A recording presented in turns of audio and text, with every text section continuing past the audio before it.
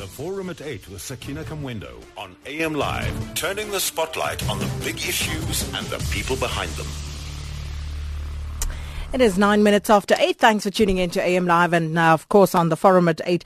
We are embarking on a brand new series where we'll be speaking to thought leaders from various parts of the country, from various institutions and just a cross-section of South Africans about South Africa and where we find ourselves at the moment. And they are free to choose whatever it is that they would like to hone in on.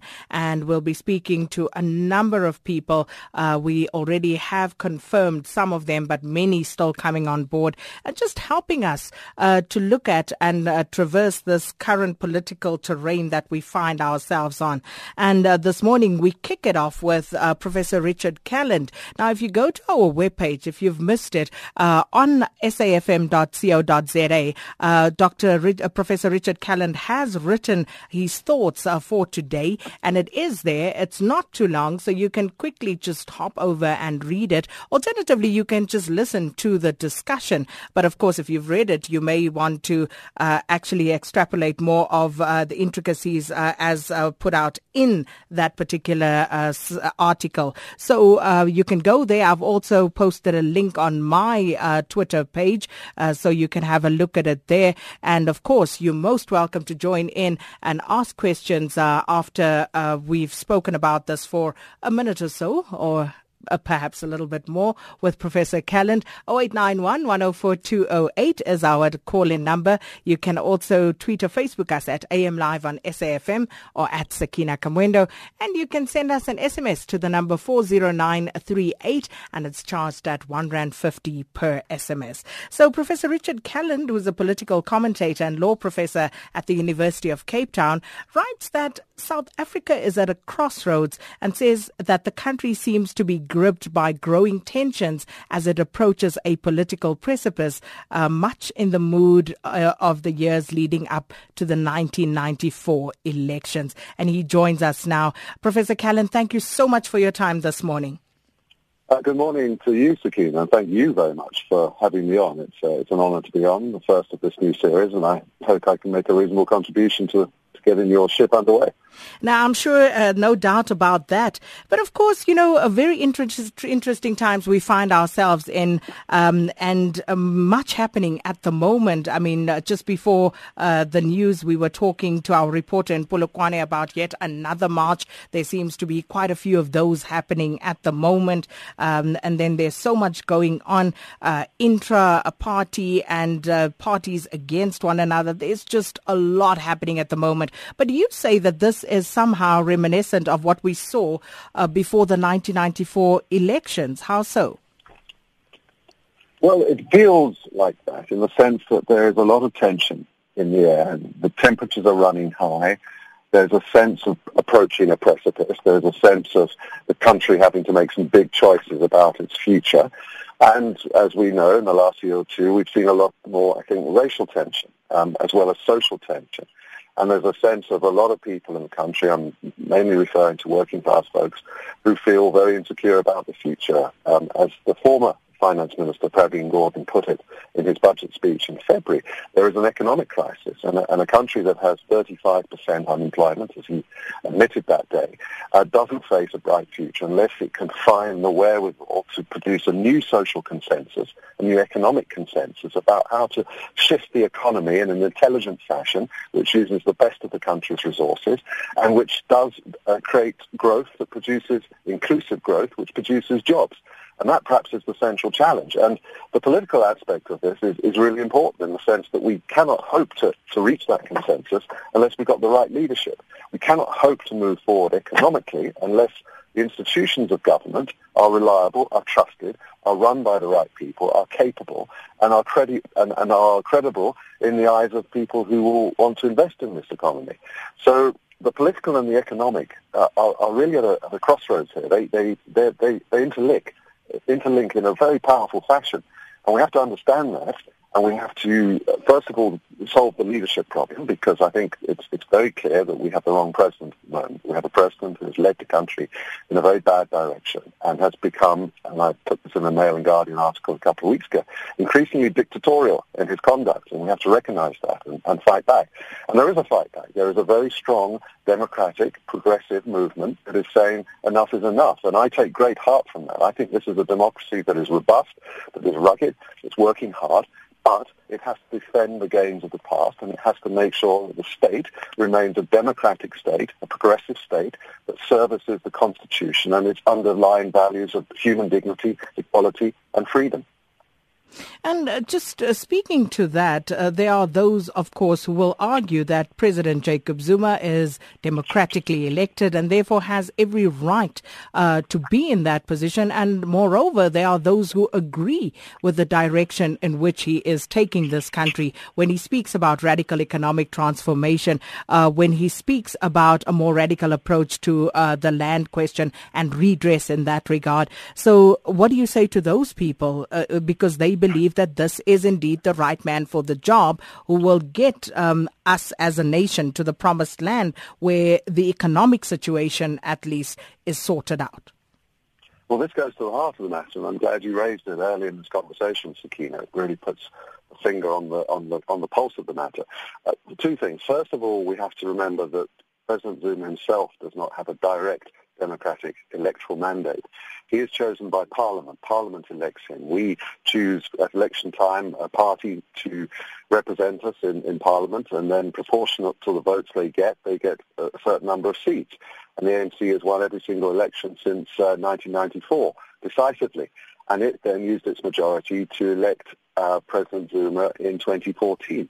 That means that President Zuma can be removed by Parliament. And, of course, the no-confidence vote that lies ahead in the coming weeks is going to be a very important point. And an even more important element of that will be the Constitutional Court decision about whether that no-confidence vote should be conducted under an electoral process of secret ballots. And I'm sure you'll want to discuss that in due course, Sakina. But putting that aside for the moment, your bigger question, which is a very powerful question about the direction of travel in terms of so-called radical economic transformation. I have to say that we have to be very careful to unpick the language we're using at the moment. Just because you call something radical economic transformation doesn't mean that it is radical economic transformation. And if one looks very carefully at the people that are arguing for it, and if you look very closely at the program of action, insofar as there is a coherent program of action that lies behind it, what one discovers is that this is another example of the kind of populist, nationalist thrust of politics that we're seeing throughout the world at the moment. We're into a period of great instability politically around the world. I think the globe and the country is probably, in terms of geopolitics, it's as unstable as it was perhaps in the 1930s, and we know where that led.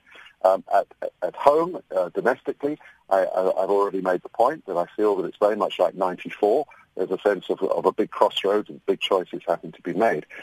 What I think there is a clear consensus about is that the economy cannot carry on as it is, that it has to change. It has to transform.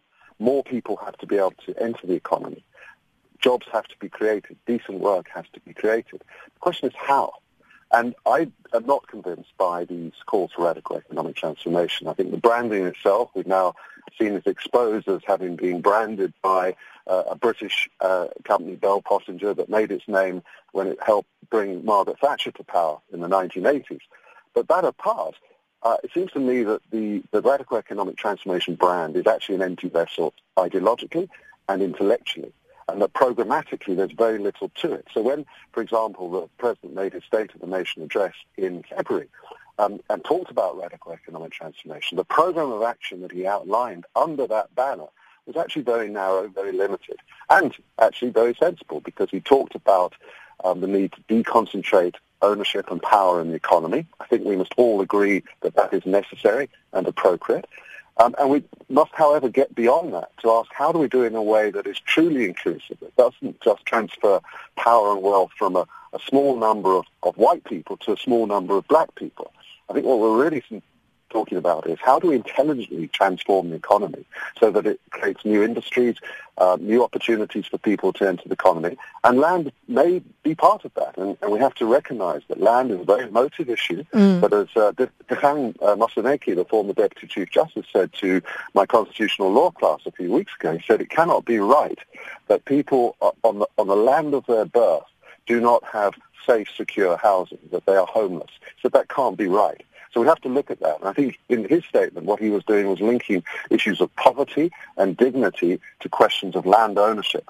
And we have to think intelligently about how one understands that relationship and commits to a land reform program that doesn't have to change the Constitution. In fact, one of the things that frustrates me is when people say that the Constitution rules that there should only be a willing seller, willing buyer approach to land reform. That's not the case at all. There's nothing to stop the government over the last 20 years of having entered into a much more aggressive, assertive approach to land redistribution. And why it hasn't is a question that perhaps only they can answer. But it isn't the Constitution's fault, and I think that's the point I want to make. Oh, and I was hoping to ask you, why do you think that hasn't happened? But then talking about nationalist fervour, which is not peculiar to South Africa at this point in time, and looking at the factors that motivate that sort of feeling. And you spoke about the land, you spoke about the economy, you touched earlier on about the high levels of unemployment in this country. And it goes further than just government, because we're sitting in a country where the economy has remained largely untransformed and continues to struggle, because one of the reasons for that, and this is just one, is that business refuses to invest in the South African economy. How do we deal with that in any meaningful way? How does business come to the party to show that they too are in it for the long haul? They too want the best for this country? Well, again, let me try and answer that very, very good and difficult question in two ways. The first is to talk about the international investment community. Now, one may not like the global economic order, but at the moment it's the only game in town, and we are a part of that system. And we either turn our back on it with an alternative plan, or we accept its kind of conventions and rules and we play by them. At the moment, we're not playing by them, because what the international investment community, and I talk to many of the people who make decisions about whether or not capital will be moved into South African business. They like South African business. They believe that companies are well run here.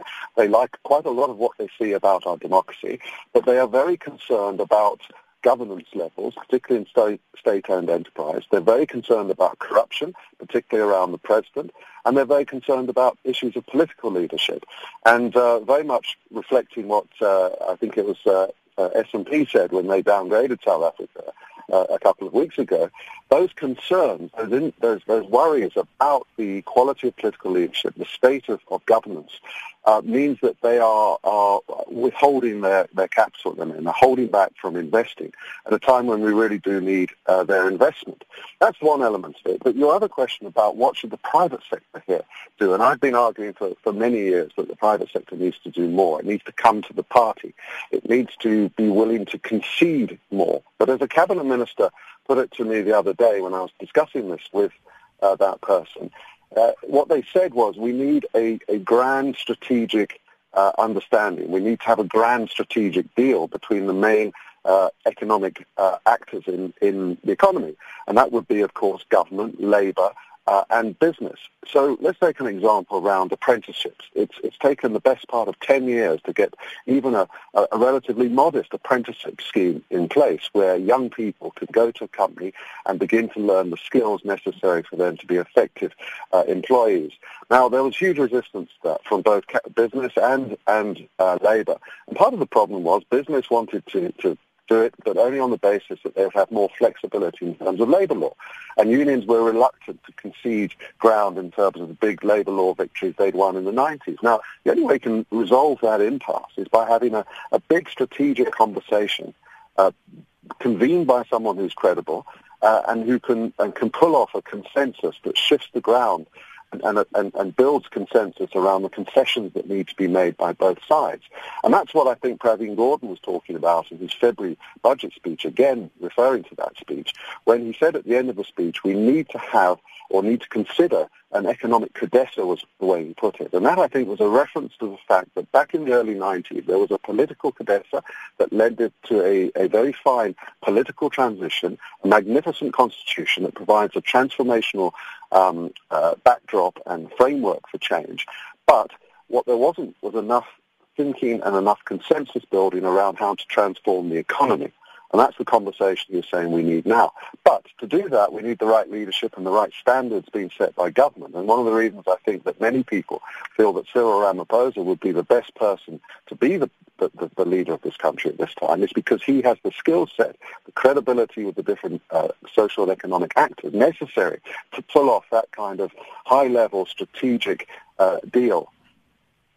Well, that's an interesting one because I'd like for us to get into that a little later on because will anything really change? Will there be any radical changes if Cyril Ramaphosa or anyone else for that matter from the African National Congress were to take over from President Jacob Zuma? But we have callers 0891 104 208 and we'll take those and of course some of your messages coming through as well. 40938 is the SMS line number and you can tweet or Facebook AM Live on SAFM. But let's start with Thandeki in Kroonstad. Good morning.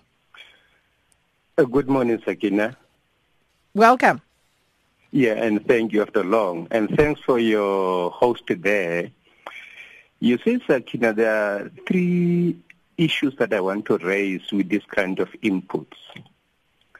Firstly, the kind of comments or criticism that is leveled towards this question of radical economic transformation as a president.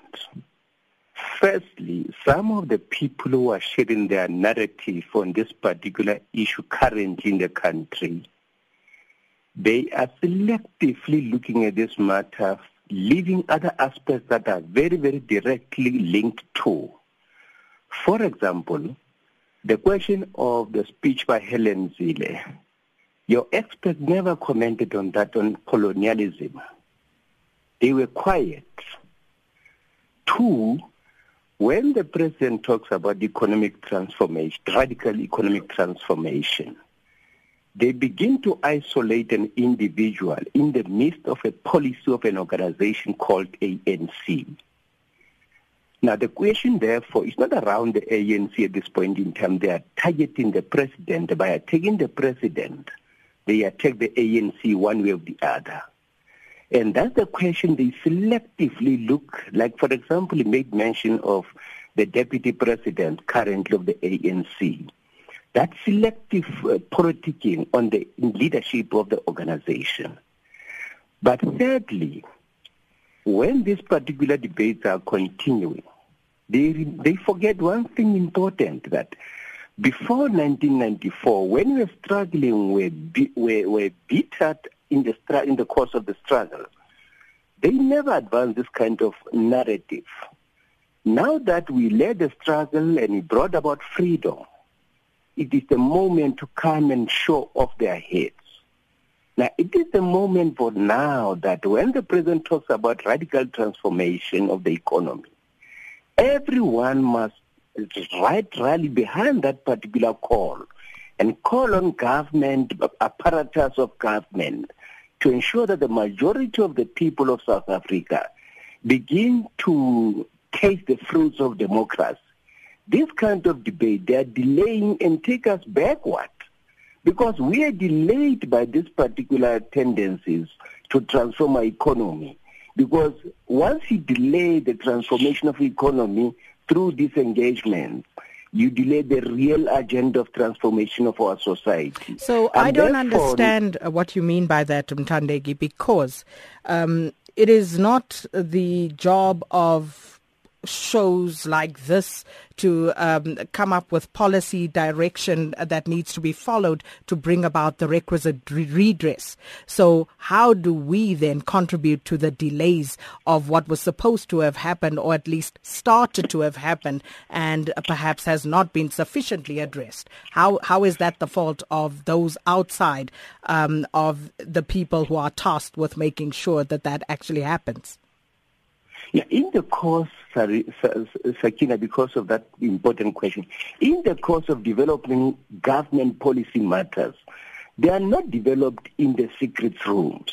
They are the part of the public engagement. Now, in the course of developing those particular policy positions of government, the very same experts, let them share their expertise, but they hold back their views and begin to work on their whatever alleged weaknesses. I'm having a serious problem because we need to build this country and avoid the tragedy this country we thought 1994 has yielded in. Now, I'm of the view that they must play their very positive role in criticism. They cannot select who should lead the country. The people have decided, the parliament have decided in 2014. Okay. Their role is to complement that role. Here our proposals we expect. Don't come and wait for the moment and share off your position. Okay. Which position is colored in many ways. That's Mthandeki in Kroonstad. Let's take one more before the news. Sheila in Cape Town. Good morning, Sheila. Hi, yes. I just want to say something about economic options. A couple of years ago in Switzerland, a referendum was held about a basic income grant. And basically the idea is that all around the world people are struggling with unemployment because machines and automation are taking away so many jobs, and it's just not necessary for everybody in the world to work anymore. There are even robots who can flip burgers now. So this is leading to, I think, things like Brexit and Trump and so on around the world. And it's a big issue, but I just want to make a couple of quick points. The basic income grant idea is that everybody gets, for example, 3,000 Rand a month. It's not linked to unemployment.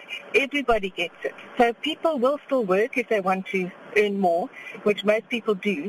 But if you took the government budget that's assigned to social spending, which is huge, but it's not all getting through to people on the ground due to corruption and inefficiencies, if you put the cash in the hands of the people, you would transform this economy. I mean, if you could just imagine and think out the box, it sounds like a crazy idea, but imagine a family of 5 living in a shack suddenly getting an income of 3,000 Rand a month each. They could start their own small business. They could eventually get themselves out of poverty. And I really wish some of the experts in this country could maybe look at that. Okay. All right. Okay.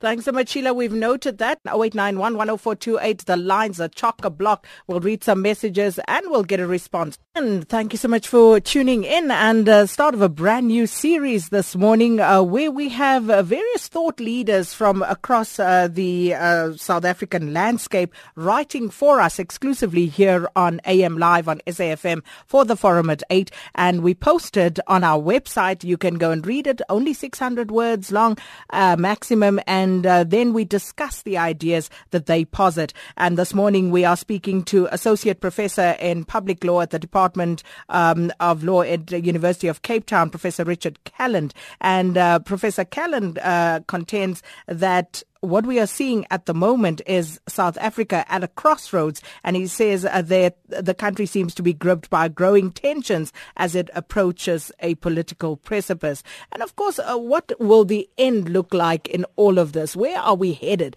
as a nation? Many questions coming through, many comments, and very interestingly, some of the comments being raised, and I'll read some of the messages later on. But before I get back to the lines, let me just get a response from you, Professor Calland, with regard to the calls there from Mthandeki and Sheila.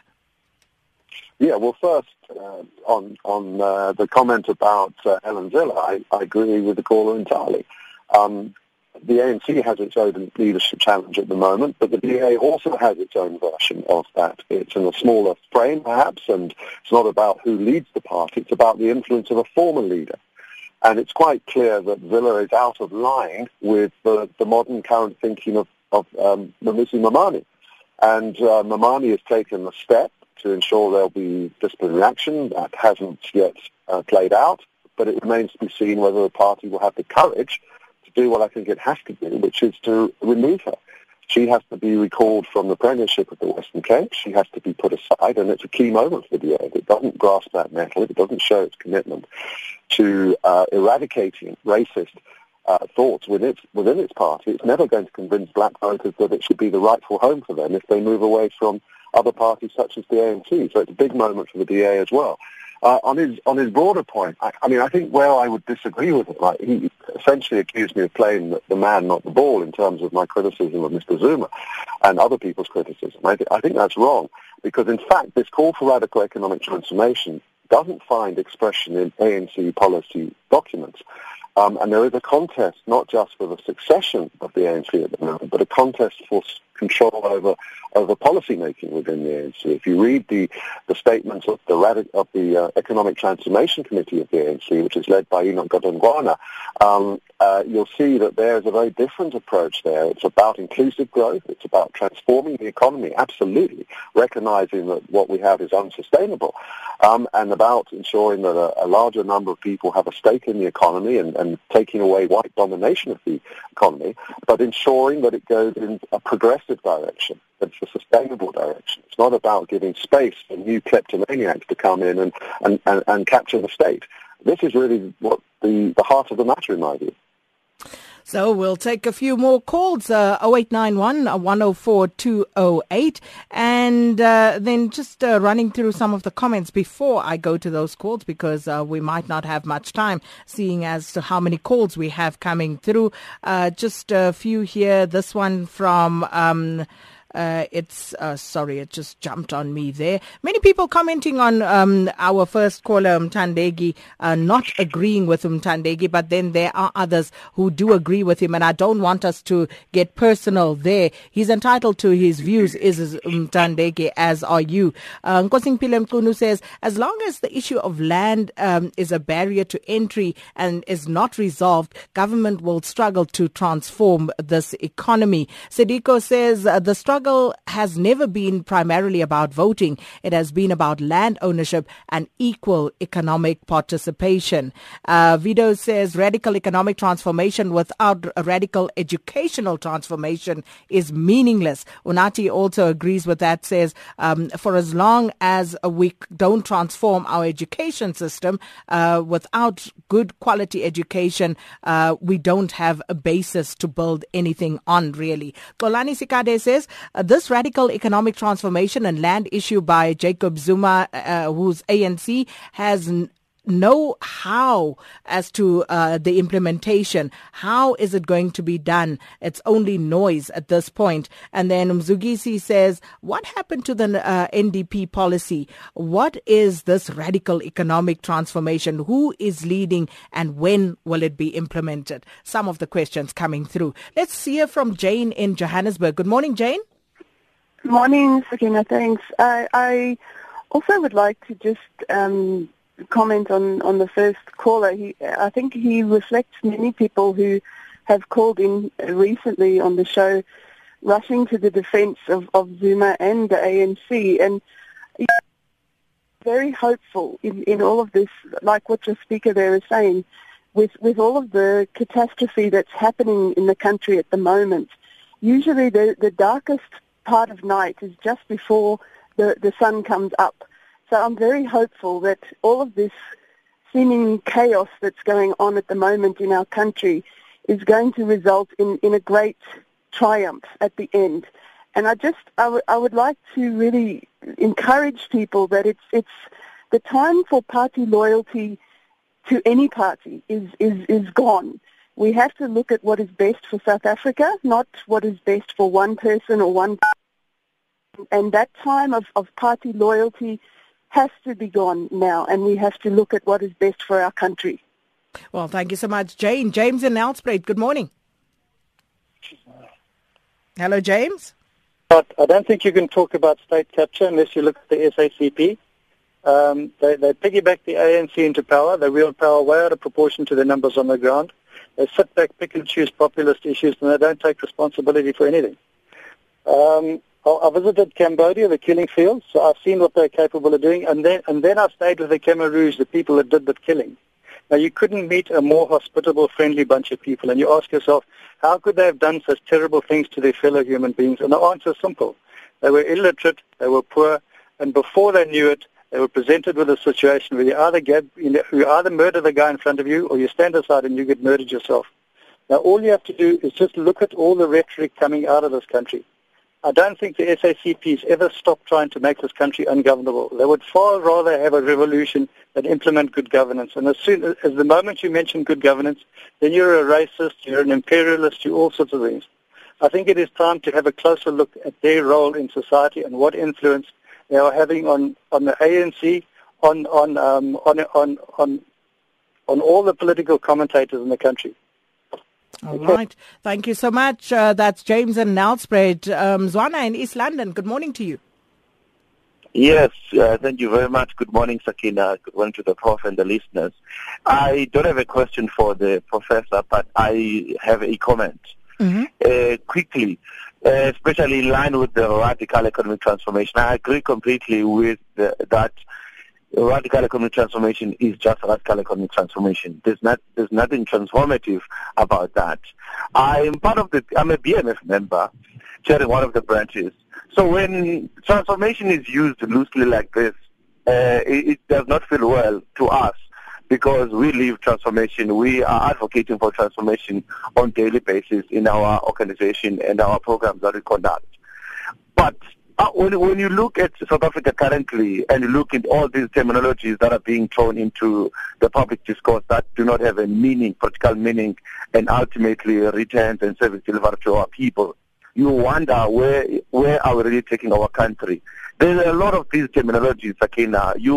There's National Development Plan that is not delivering at all. There is 9-point plan that is not delivering at all. There is Black Industrialist Program that you don't hear consistent reporting on it. You've got MTSF, you've got many. They are all of national importance. Provinces are supposed to plug into this. There is radical economic transformation that is not meaningful as we speak today. I think what really needed to be done, South Africa needed to have a transformation plan that every other plan can plug into. What is transformative about agriculture, rural development, roads, employment, economy, social, every other element that we can think of in which our people are interacting with. Because not any other thing can be successful if our country is not transformed. We know sport is not transformed. Anything is just not transformed. My second point, Sakina, I want to agree with the caller, I think it was Sheila, if I'm pronouncing her name right.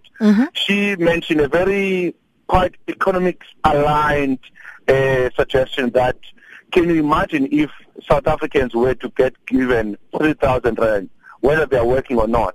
Just to add on that very important point, maybe it does not make sense to other people.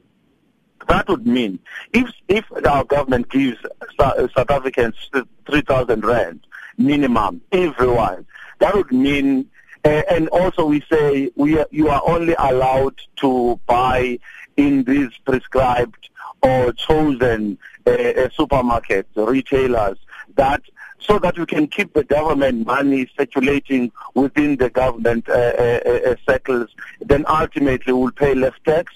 We won't have much money leaving this country with these big institutions that are not necessarily paying tax here but taking the money outside the country. We won't have employment that is taken away, that is claimed to be taken away, if we can have that. Yes.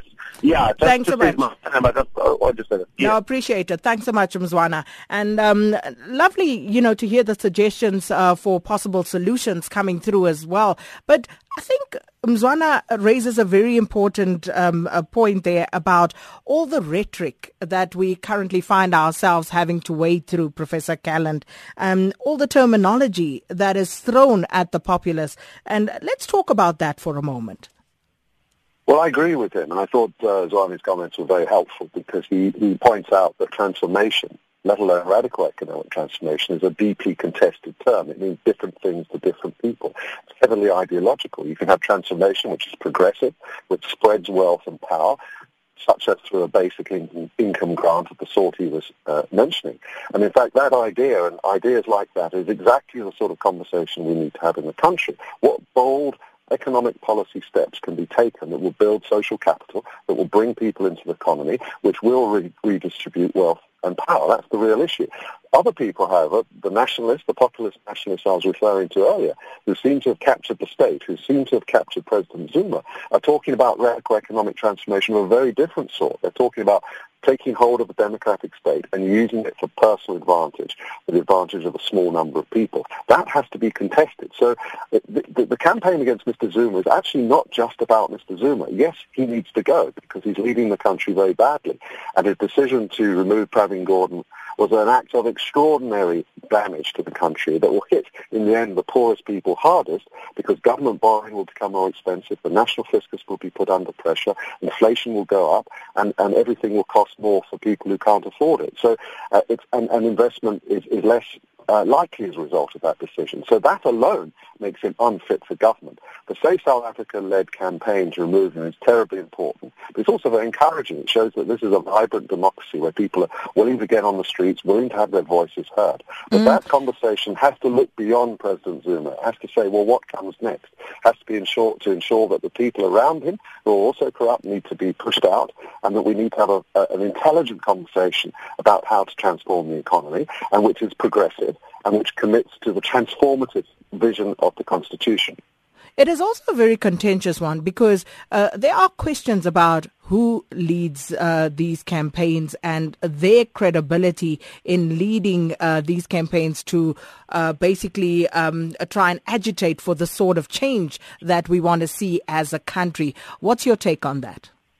Well, I've read a great deal about that in recent times. All I can say is that the people that I know who lead these campaigns are people like Sipho Patiana, who are thoroughly credible and thoroughly trustworthy. They are people who are progressive in their intent. They believe in the rule of law, not just to preserve and protect current interests, but as a transformative vehicle to ensure that the country actually moves to a different place where wealth and power is equally distributed.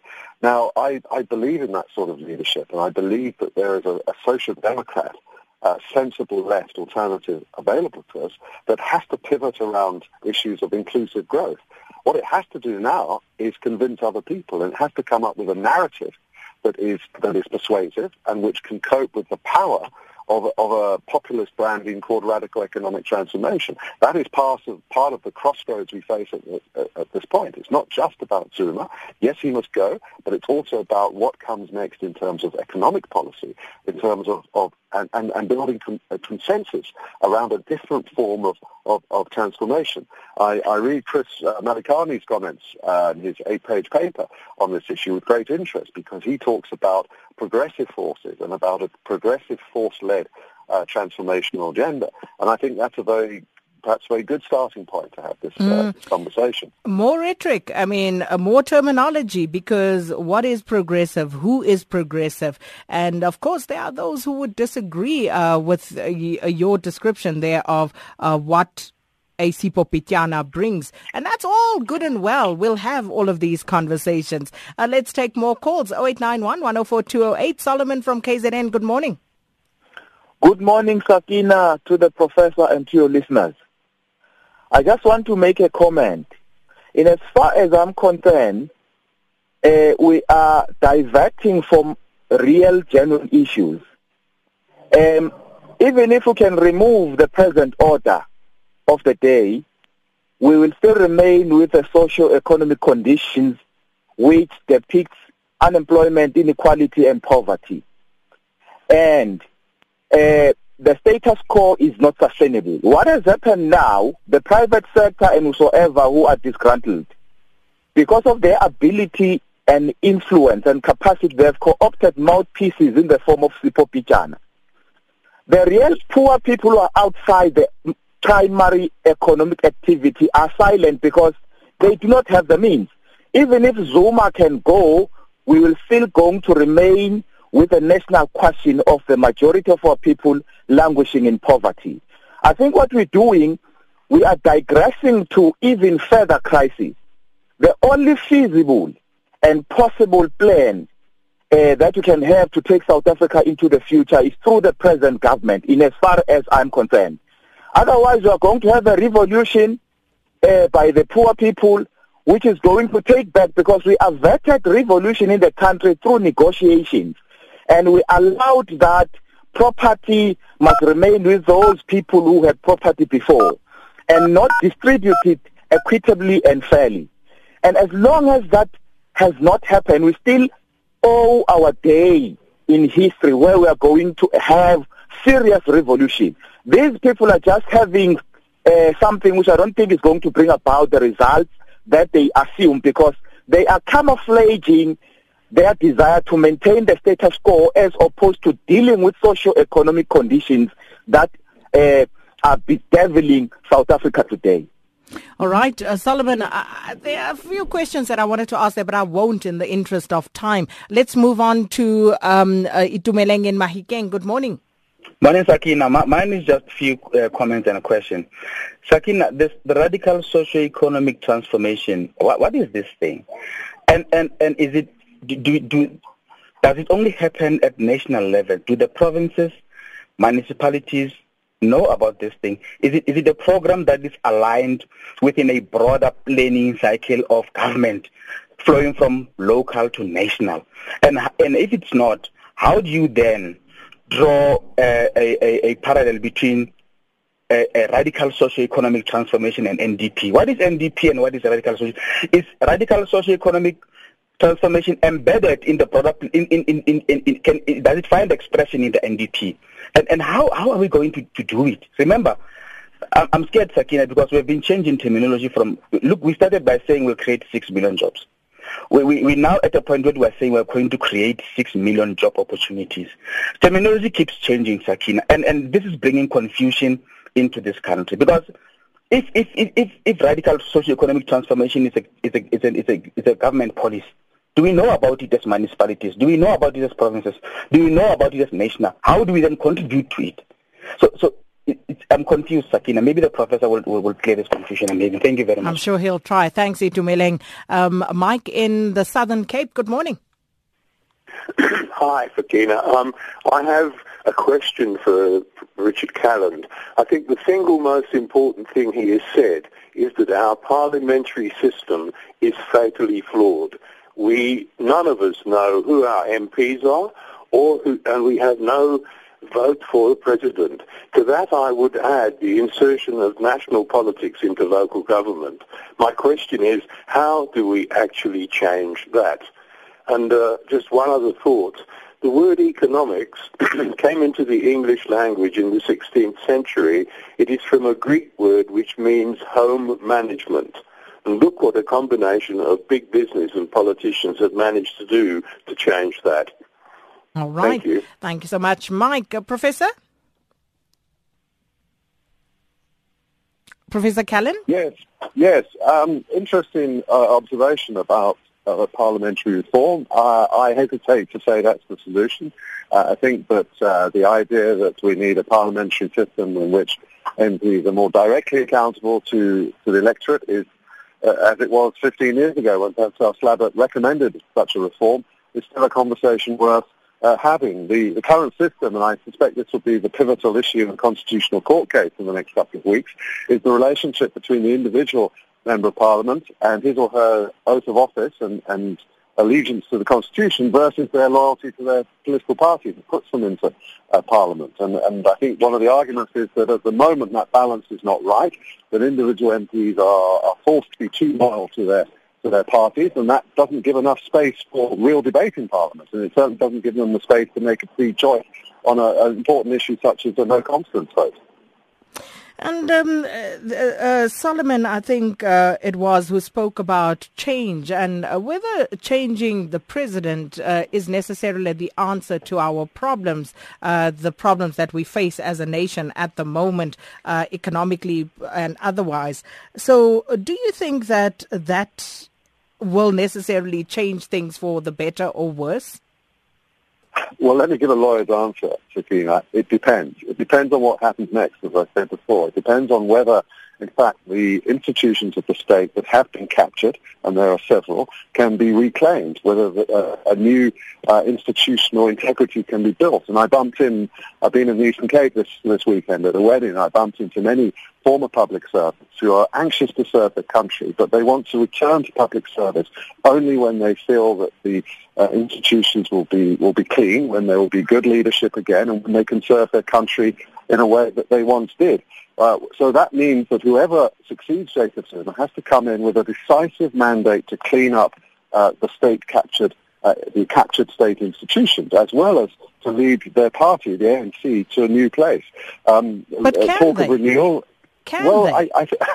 Given the extent of these patronage networks, given the fact that as Nkosazana Batabile Dlamini, and she called them smallanyana skeletons that everybody has. So do you think they can actually clean that up? Well, it's going to require tough and brilliant leadership. And whether there are tough, brilliant leaders available to take the country and to take the ANC to that new, renewed place remains to be seen. We have to believe so. We have to believe that there is a strong political push from around the country calling for that. And my sense, going back to our first part of this excellent conversation, Sakina, is that the country is in a 94 moment of renewal, but it needs a reboot. It needs an absolute reboot that enables new political space to open up for real, intelligent debates about how the economy should be transformed. And that, in the end, is a leadership question. So the leadership question is important. And the first step, I have to say, is for the current president to be removed because he is not fit for office. But can we also expect the very same people, the political elite, politicians who brought us to this precipice to be the ones to lead us to the promised land? I happen to be optimistic about that. I think not only is this a democracy at work with many important institutions, not least the Constitutional Court that is superbly and independently led by a strong Chief Justice. Not only do I believe in those institutions, but I think there are also very good people in the public service, in the ANC, in other important parts of our political society who are willing to step forward. In civil society, for example, a very strong, good, well-led civil society organizations. This country is abundantly talented. It's just about ensuring that they have the political space to maneuver, and that requires leadership. Political leadership has to create that space so that the progressive forces can move back into important institutions and drive the country forward. Well, just a few quick messages once again. This one from @MJ_Matlaela says, more like a T-junction that we find ourselves at than a crossroads. There's no middle road here. Either radicalize for inclusive growth or normalize for inequality. Buzwebake says, whoever believes the president is the right man needs to have their head examined. And then this one from Zetazana, JZ goes around talking about radical economic transformation, but his Minister of Finance says that there will be no policy changes. Confused. Lionel Swart says South Africa has been at this crossroads since 2008 and we cannot stay here forever. Vonga Mieni says ANC is using the land policy as their political card due to a loss in support. Same thing that ZANU-PF did. They will never implement it and they know it too. Mugabe did the same thing when the MDC gained support, and many other comments. And of course, safm.co.za, that's our webpage. You can post your comments there as well. Tweet or Facebook us, and those that we didn't manage to read, we will storyfy on our webpage as well. But Professor Richard Calland, thank you so much for your thoughts this morning. Really appreciated, and a great start to the series. Wonderful to be on the show, Sakina, and good luck with the rest of these very, very important conversations, and congratulations for hosting them. Well, thank you so much. Associate Professor in Public Law at the University of Cape Town, Professor Richard Calland. And of course, we have more where that came from. Quite a number of people lined up. Some of you are saying we need to hear women, we need to hear black women. And as I said, we have actually put out a brief to a cross-section of South Africans, and we are taking them as they come. It's not for a lack of trying if we are unable to get certain people to be a part of this particular series. But it promises to be quite an exciting one, given today's response and reaction to Professor Richard Calland saying that we are at a crossroads and having that sort of retro feel at the moment, the pre-94 feel. So we'll talk more about South Africa, the various aspects of what we are confronted with at the moment. Thanks for your participation. As always, thanks to the production team. It is 9 o'clock and time for the news with Nomsa Mdluli.